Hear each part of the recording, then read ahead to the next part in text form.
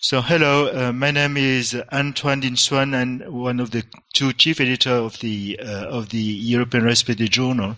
And for this month, that is to say for May 2012, we have a very interesting topic to discuss, and we also have the chance to have Professor Tobias Welte.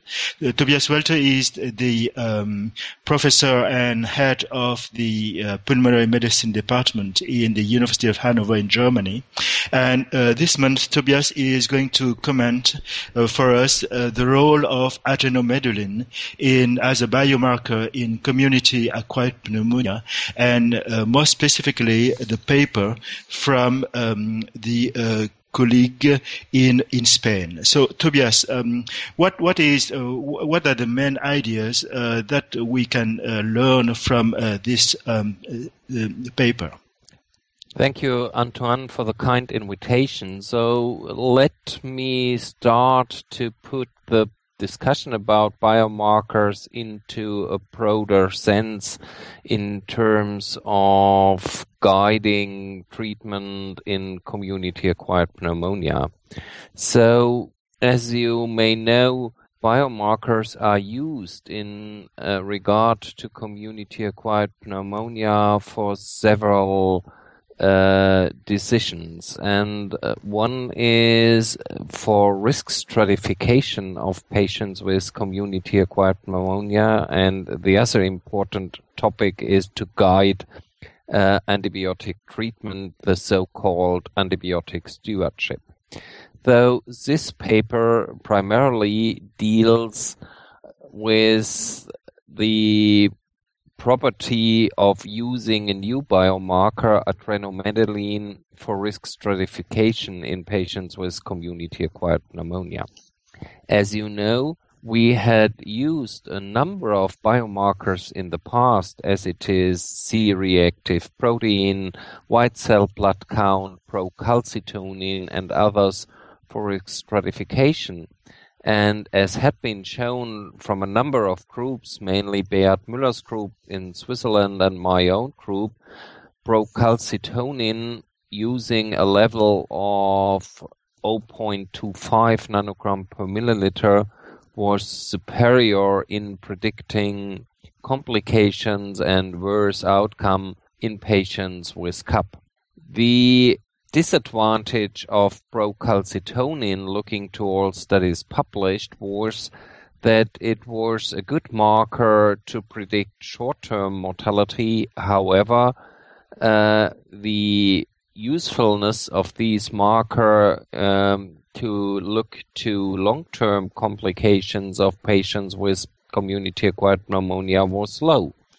And long-term consequences of these disease are one of the most important issues in the future. Then what we learned in the past is if you are a patient suffering from community-acquired pneumonia, this will affect your short-term mortality in regard to the infectious disease. But in addition, if you are a patient with comorbidities, and most of the patients with community-acquired pneumonia are elderly and suffer from comorbidities, the pneumonia will deteriorate your status in terms of the comorbidity, and this will increase the long-term mortality, not from the infectious disease itself, but mainly from the deterioration of the comorbidity. This has been shown, for example, for patients with heart failure and also for patients with structural lung disease,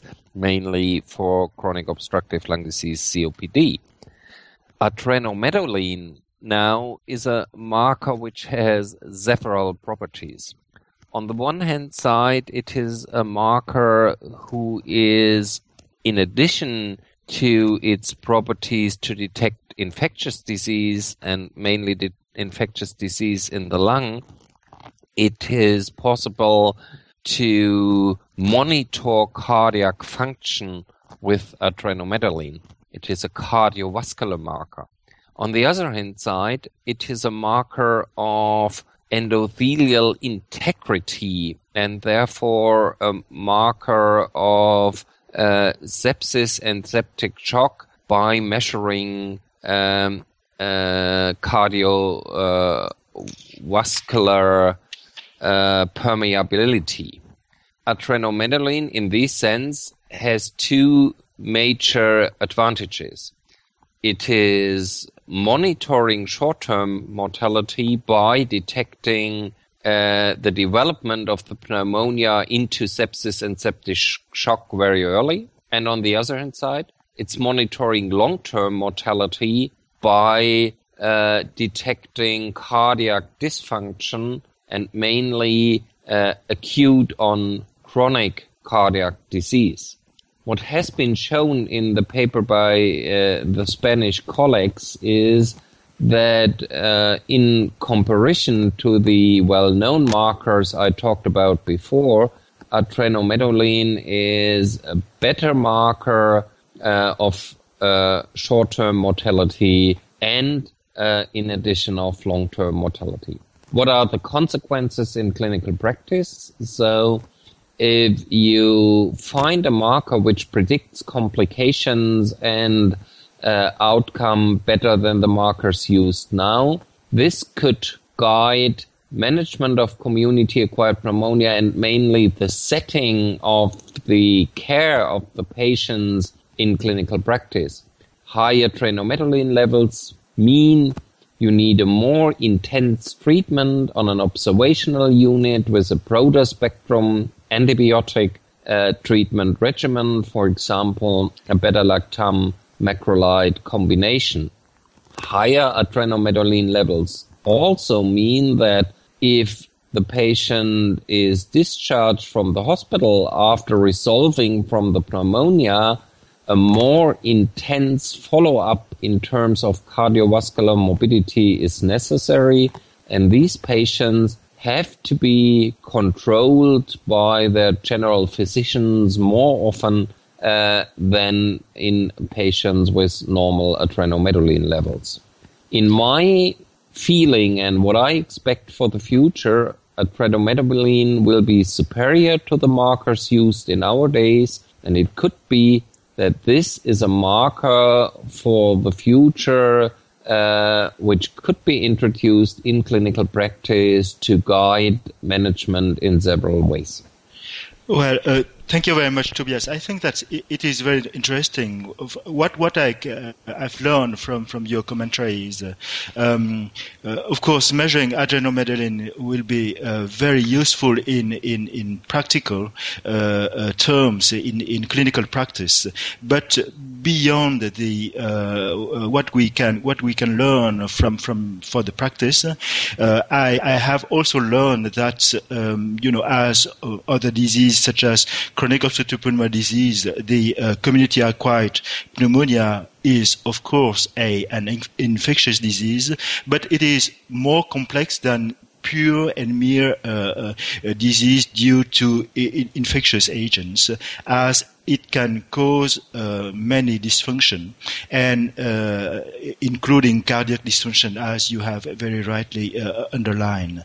And finding a biomarker that can predict the long-term outcome of the infectious disease and also of the complications is, of course, very, very important. And hopefully the one that we have discussed today, that is to say adrenomedulin, will be this biomarker that will help the physicians looking after the patients being able to predict long-term outcome of this disease.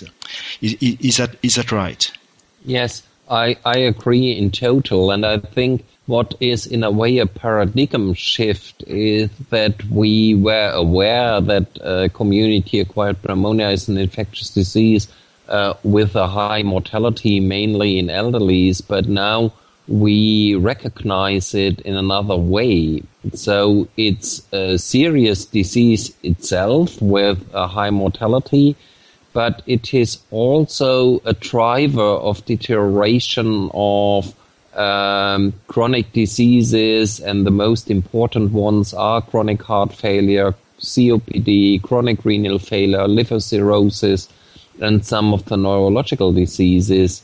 And if you suffer from a pneumonia episode, there is an increase in inflammation and an activation of the coagulation cascade, and this is the main reason for these deteriorations of the comorbidities.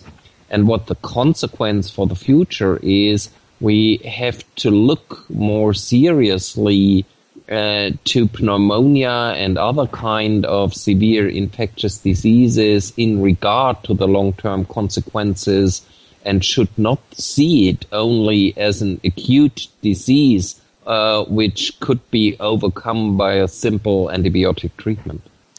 Well, and thank you very much, Tobias. And just to conclude, I think that this paper is very typical of the papers that we want and we like to publish in the European Respiratory Journal. That is to say, papers that will give us some very practical information, but also new insights into the physiopathology of complex disease. And we are very fortunate to have this paper published in this month of the journal. And we thank Professor Tobias Welte for his very enlightening comments on this work. Thank you, Tobias. It was Antoine Dinh-Xuan and Tobias Welte commenting on the paper that will be published in the ERJ May issue. Thank you, Antoine. It was a pleasure. Thank you.